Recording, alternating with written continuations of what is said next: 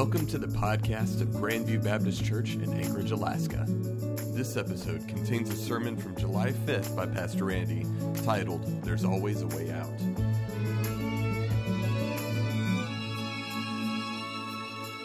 All right, before we talk about temptation today, I want to talk just a little bit about racism, because that's what everybody else is talking about in our culture today, isn't it? And here's the thing. Whenever what's going on in culture intersects where the Bible clearly speaks, that's when people like me need to say something. And the only reason we're not going to talk about racism a whole long time is because I just spent 4 weeks talking about it just a couple of months ago.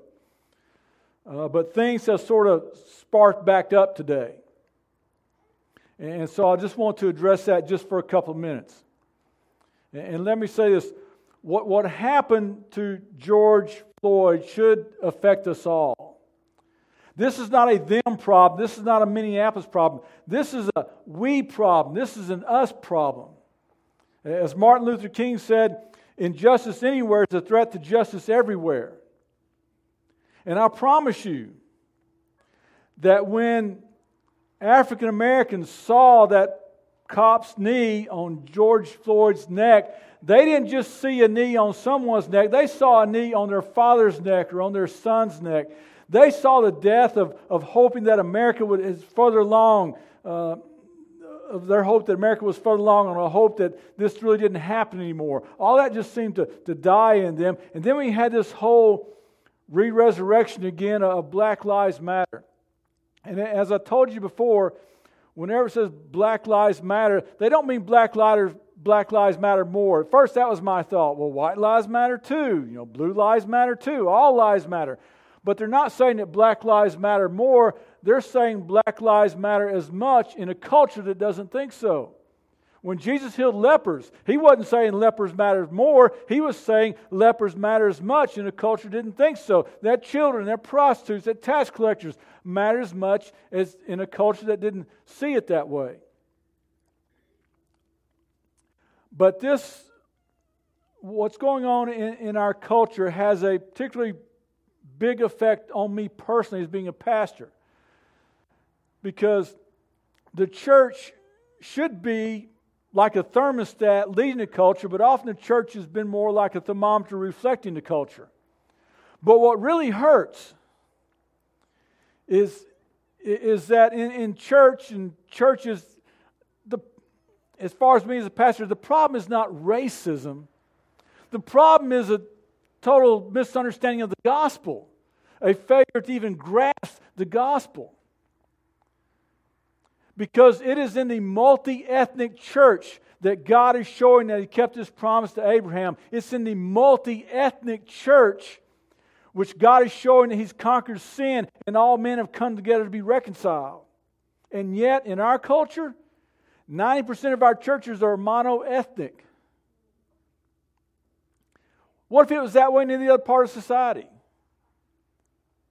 What if universities, 90% of universities only had people of one ethnicity in them, one race? What if 9% of banks only had customers of one race? What if 9% of sports teams only played people of one race? We wouldn't accept that anywhere else, but it's okay in a church. Churches are 10 times more segregated than the community in which they dwell in. Churches today are also 20 times more segregated than the schools that surround them. And I know what people say. I've heard this from not just white pastors, but from black pastors too. Well, we just want to be with our own kind. It's a lot easier for us to be with people from our own culture and share these things. No. The problem is a failure to understand the gospel and to let it penetrate our hearts. And here's what I also hear. But I'm not a racist. Well, good. But that's not good enough. We can't just not be a racist. We have to be anti-racism. It's like saying, I'm not a child abuser. You don't walk by a child abuser and go, well, I'm not a child abuser. No, you say something. And racism should rile us up like bullying or child abuse or anything else. Not that we say I'm not a racist, but we're to the point where we're willing to say something.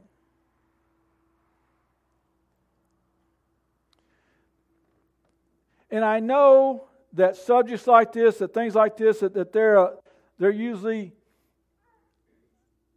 something that's in the process of growing. It takes a while to get there. But we've had a while as a culture to get there. So Peter, 15 years after the resurrection, Peter still has a Gentile problem.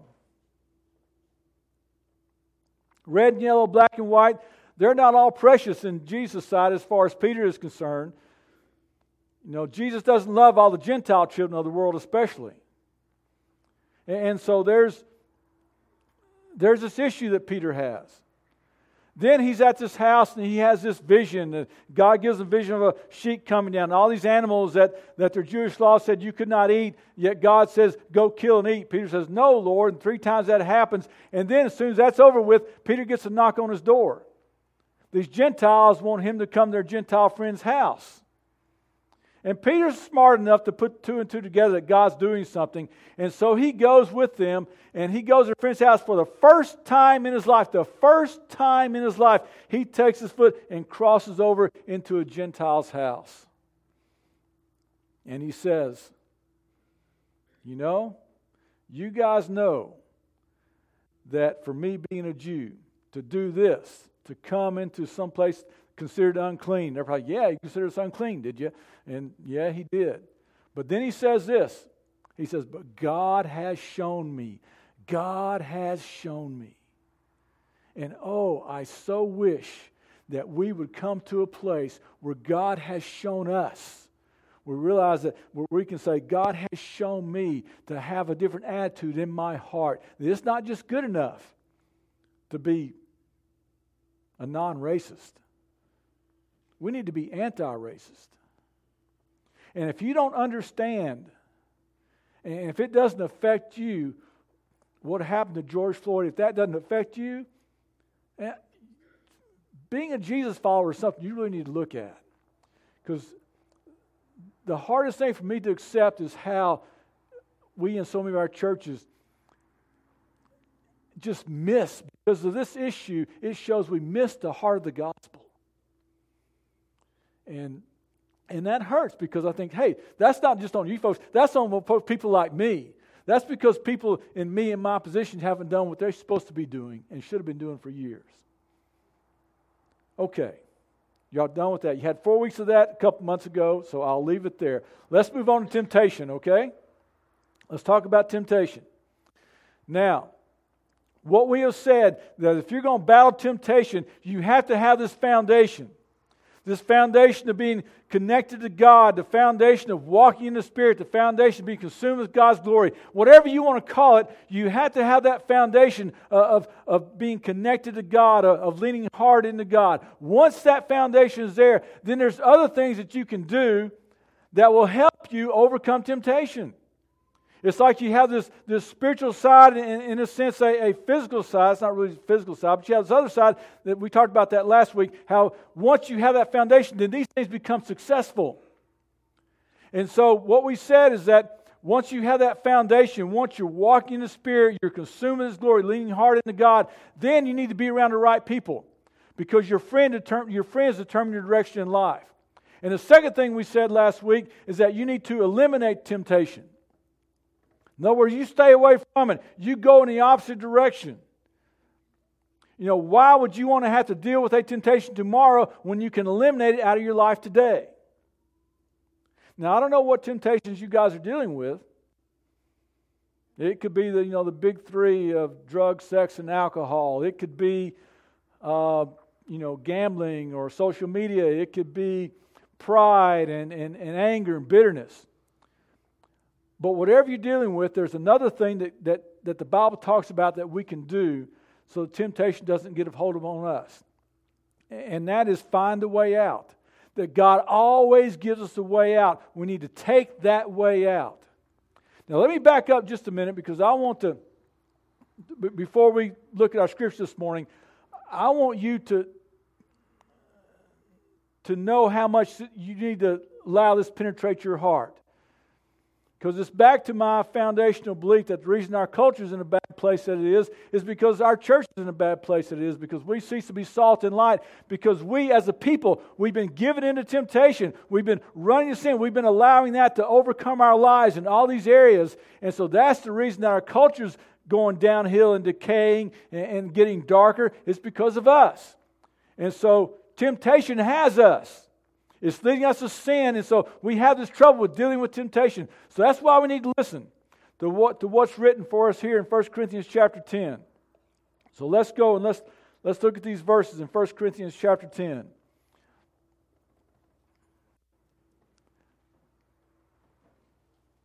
Maybe I turned it off. Should be turning it on. One of these days, we're going to master our technology here at the church.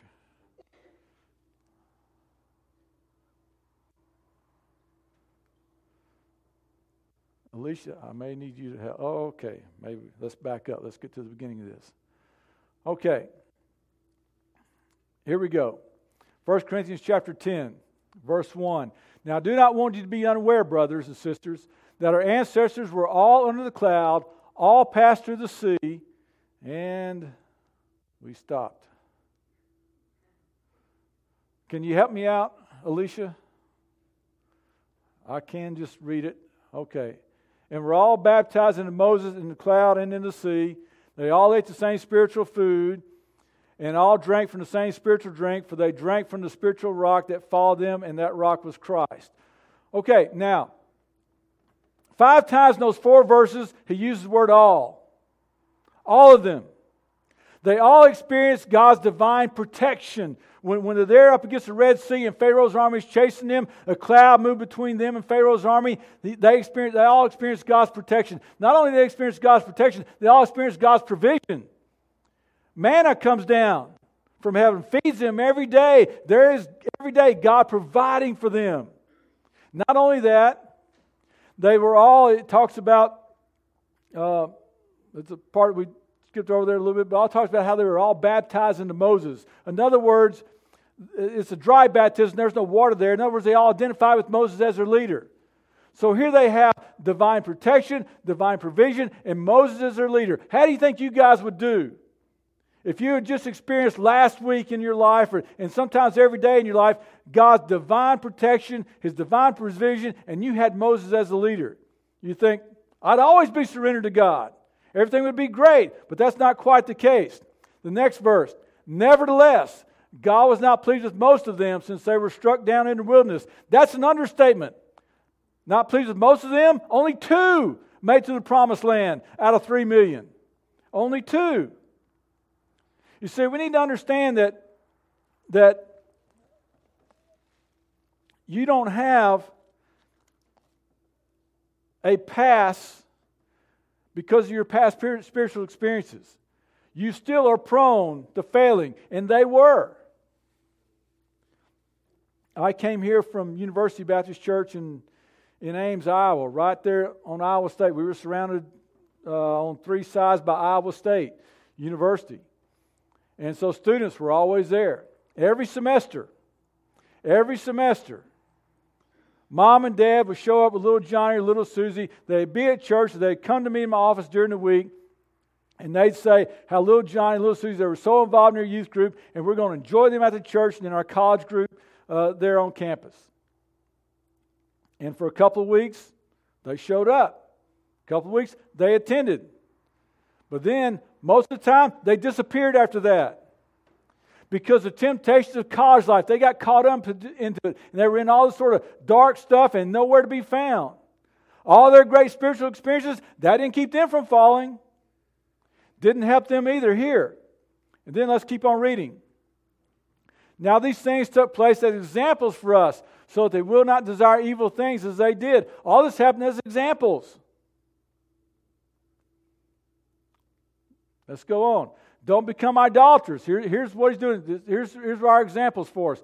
Don't become idolaters, as some of them were. As is written, the people sat down to eat and drink and got up to party. Let us not commit sexual immorality, as some of them did. And in a single day, 23,000 people died. And let us not test Christ, as some of them did, and were destroyed by snakes. And don't complain, as some of them did, and they were killed by the destroyer. So complaining makes that list.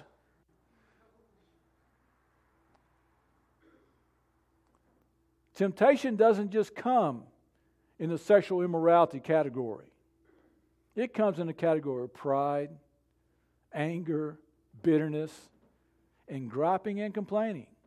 In fact, you go back and read Numbers chapter 14 and basically saying, look, when you're griping and complaining, you think it's against another person. No, it's against God.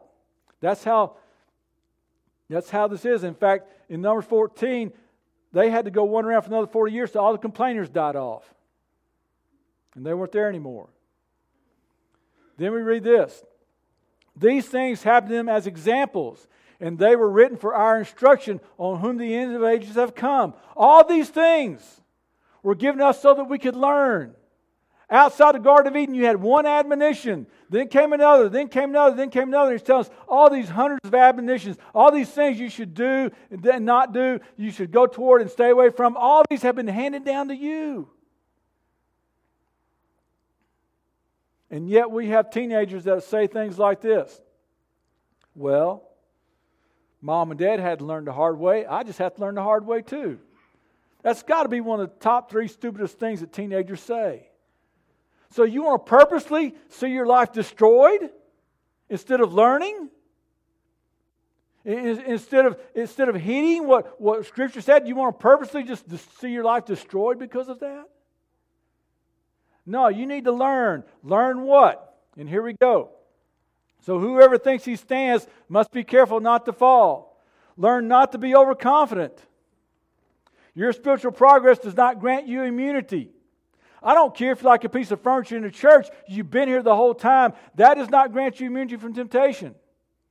In fact, not until we leave this earth and we go to be in heaven is there going to be any reprieve from being tempted. It's like that bumper sticker would say, Lord, lead me not into temptation. I can find it all by myself. And that's true. We're going to all be tempted and struggle with temptations. It's because we have an enemy, and we have an enemy that will not only come at you at your weaknesses, he will come at you at your strengths. How many times do you read or you hear about some family man, some devoted family man does something stupid? Or some doctor who's committed to health and cares a whole lot about health gets hooked on painkillers. Why? Because they were overconfident in who they were. See, when you get to the point where you think, there's no way I could do that. I mean, I wouldn't do that in a million years. Be careful. That's the person who usually falls fastest and the hardest, the person who says, I would never do anything like that. So we learn. We learn not to be overconfident, and we learn this. No temptation has come upon you except what is common to humanity, but God is faithful. He will not allow you to be tempted beyond what you're able, but with the temptation He will also provide a way out so that you may be able to bear it. That's the good news right there in that. The good news is there are no superhuman temptations. You're not facing a temptation that has been faced and conquered by millions of people before you. No superhuman temptations, and you have the character of God. Whenever you face temptation, God's character is behind you. God's character is revealed in basically 2 ways. He's faithful. Faithful to do what? Faithful to make sure there's no temptation that you can't overcome. This temptation is not going to be too big for you. You got His promise. It won't be too big. And that He will always provide a way out. Not only will it not be too much for you, but there will always be a way out. Take the way out. What's the way out? Well, that could be a lot of things. It could be your friends who encourage you. Like we talked about last week. It could be this right here. Therefore, confess your sins to one another and pray for one another so you may be healed. It could be simply having confession time and other people praying for you. That could be it. It could be repentance. But there is a way out. There's always a way out. But here's what happens. Usually instead, people will say this. Now, they won't say this out loud, but they'll say this to themselves. I just couldn't handle it. It was just too much for me. How many times have you've been tempted and you know the temptation is there and you know what the results will be if you do it, but you do it anyway? And you're thinking, I just couldn't help myself. How many of you ever said you're just going to eat one Oreo cookie, right? Then you couldn't help myself. Lay's potato chips had a whole commercial about that, right? Nobody can eat just one. How many times have you felt that way when temptation came, whether it be to something that you were thinking, something you were saying, something you were doing, and you thought, I just couldn't help myself. Now, that's a lie that you just couldn't help yourself, that you had no choice. It's a lie for 3 reasons. Reason number 1, God just gave us the promise based on His character that we're not going to face temptation that we can't overcome. We're not going to face temptation that's too much for us. Secondly, when we become Christians, we're given this new nature. The old self has died. It's gone. Now we have a new nature. Here's our verse that we've been talking about in that. Therefore, do not let sin reign in your mortal body so that you should obey its desires. You've been made a new person. And if you're struggling with temptation, it's because you've forgotten the fact, you lost sight of the fact, you lost faith in the fact that you become a new creature. And here's what we said. Okay, y'all ready to play T-ball? Here it is. The only reason that sin can reign in your life is if you...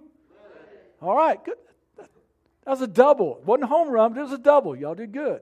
And here's what he says in Romans 6:6. For we know that our old self is crucified with Him, so that the body ruled by sin might be rendered powerless, so that we may no longer be enslaved to sin.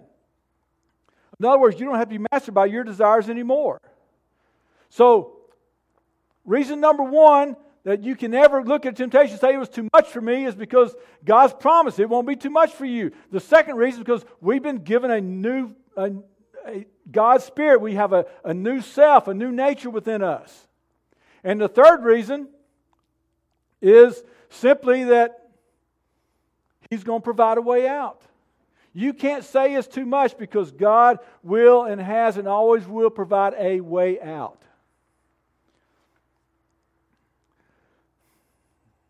Now, how many of you guys in here, older guys in here, you remember the glory days of video games? Pac-Man, Frogger, Asteroids. Okay, remember those things? You're too young, Scott. You weren't even born when those things came out, but you still remember. You're in a warp zone probably. But my favorite, probably my absolute favorite, was Asteroids. And it's so pitiful how bad those games were. Your ship was a triangle, okay? And you shot little round things out of the point of the triangle, and you were shooting these cloud-shaped objects, these asteroids that were coming at you. And you had to shoot them down. And you had thrust there. You could move the ship around, but it's very hard to control. And so sometimes if you found yourself in a difficult situation where you had these 2 asteroids coming at you, and I can't shoot these at the same time, there was this button in the middle that you could push. Anybody know what that button was? Hyperspace. Yeah, hyperspace. And your ship would disappear. And it would appear in some other part of the screen. It was great. How can you guys not get into this? It was great. Okay. Now, think of it like this. Whenever that temptation comes, God provides a button. Not hyperspace, we'll call it hyper grace, okay? And it's a way out. It's a way out. You don't have to give into the temptation. He provides a way out. So you got eating issues. You eat too much. You eat too much of the wrong things. And you hear they got donuts in the office in the morning. You walk by and there's a donut. You just press the button. You keep on going. You go to your way out. You're in the grocery store and there's this scantily clad female walking down this aisle. What do? You push the button. You go down the other aisle. You always take the way out. But here's what we do. We play mind games with that.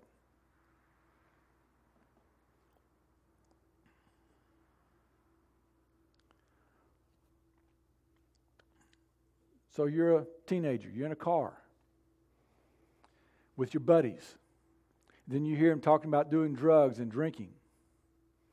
Something inside of you says, the next red light, just get out the door, just get out the car, close the door, say, catch you guys later, and just leave. Walk home, get a ride home or something, just leave. But what happens? You get up to the red light and you start playing games with you. You start doing things like, okay, God, if that's really you, have someone say the word door. And if someone says the word door, I'll know it's you, and I'll open the door and leave. No. Just put your hand on the knob, open the door, and get out and leave. You're watching TV. And all of a sudden, you're flipping through channels, and you come on something, you go, whoa, on primetime television? I didn't know they were showing stuff like that. And you hear something decide, just grab the remote and change the channel. But what do? Okay, God, if you really want me to change, if you really want me to watch this, then have GCI cable just shut down. Or God, if you don't want me to watch this, then just change the channel. Just change. And God said, no. You don't need a sign like that. Just grab the remote and push the button. God provides a way out. But we give all these mind games on why we just won't go up and take the way out. David, when he was being chased by Saul, he'd already been anointed king, but the problem, there's already a king, King Saul. He doesn't like David, so he's chasing to the mountainside. And for a period of time, David stays in this one area, and he takes care of the flocks of this guy named Nabal. And he takes care, he just watches out for them, make sure nobody comes in, people come in and just grab a bunch of them and leave, make sure no wild animals tear up his flock. And he's just hanging around the countryside. This is just a good thing to do. And so come fall time, when it's harvest, when it's payday in that culture, David sends some men to Nabal to collect his tip. It'd be like tipping a waiter or waitress at a restaurant for us. But what does Nabal say? I don't know, David. Why would I want to tip him? He's rebelling against the king. Why would I want to tip him? David gets angry. And in that culture, yeah, understandable. And he tells his guys to strap on their swords. They're going to go and they're going to kill everything male and either keep or sell everything female. And Abigail, Nabal's wife, hears about it. And so she starts loading up these piles and piles of food and singing David's way. And she comes up and meets David and says, David, just hear me out for a minute. Let me give you the big picture. When you become king, as you will be, you don't want to be known that you avenged yourself. And so David stops. He thinks about that. And he says, I was about to return evil for evil. The wrong thing to do. Thank you. And he takes the way out. God's promised us He'll give us a way out. You're tempted to grumble and complain? Hit the button. There's a way out. You're a young girl. You're in a seat in a car with a guy, and he starts trying to put his hand in wrong places. Hit the button. Well, hit him first, then hit the button. But get out of the car. Just get out. But what do? We get caught in this cycle. We get caught in this loop around and around and around. See, especially in relationships. You watch, because this is how it happens. You get tempted to respond a certain way in a relationship. But instead of taking the way out, you give in that temptation and you react and you go, oh man, that hurt, life hurt, fall apart. And you come around, same temptation, you do the same thing again and again and again. It's like the couple that went to the counselor. And the counselor asked the guy, why do you drink so much? And he said, well, all my wife does is nag. Drinking, that's my only escape because that's all she does is nag. He turns to the wife, why do you nag so much? Well, why wouldn't I nag? All he does is drink. They're just caught in this cycle of responding the same way instead of taking the way out. Maybe it's forgiveness. Maybe it's a different approach. Maybe it's showing love. Whatever it is, but there's a way out. God always provides a way out. And here's the thing. The next time that we're up against, or we see, or we have a chance to do something about racism, there's a way out. Don't fall into temptation that we've been involved in over and over and over again. Next time you're up against that temptation, whether it's sexual in nature or whether it's attitudes or whatever, it could be griping and complaining. There's a way out. God promises to do that. Because we're in a culture that's not dealing with temptation very well. We fall for the same things over and over and over again, and we're getting deeper and deeper and deeper into it. It's time we come out of it. It's time we stop letting temptation eat our lunch. And we become people, because we're bonded to God, because we're close to God, because we've reestablished that we're walking in the Spirit, that we're pursuing God's glory, because we're all about that, then we can become people who then look for that way out. We can become people then who's surrounded by friends that are going to share our same values, that's going to come along and exhort us and encourage us. We'll eliminate temptation where we can. We have to realize this, that we all have issues with these temptations. And they're eating our lunch. But God's provided a way out. So hit that button. Hit that hyperspace. Hit that button. Hit that way out. Take it. Don't let it pass you by and go through that cycle again and again and again.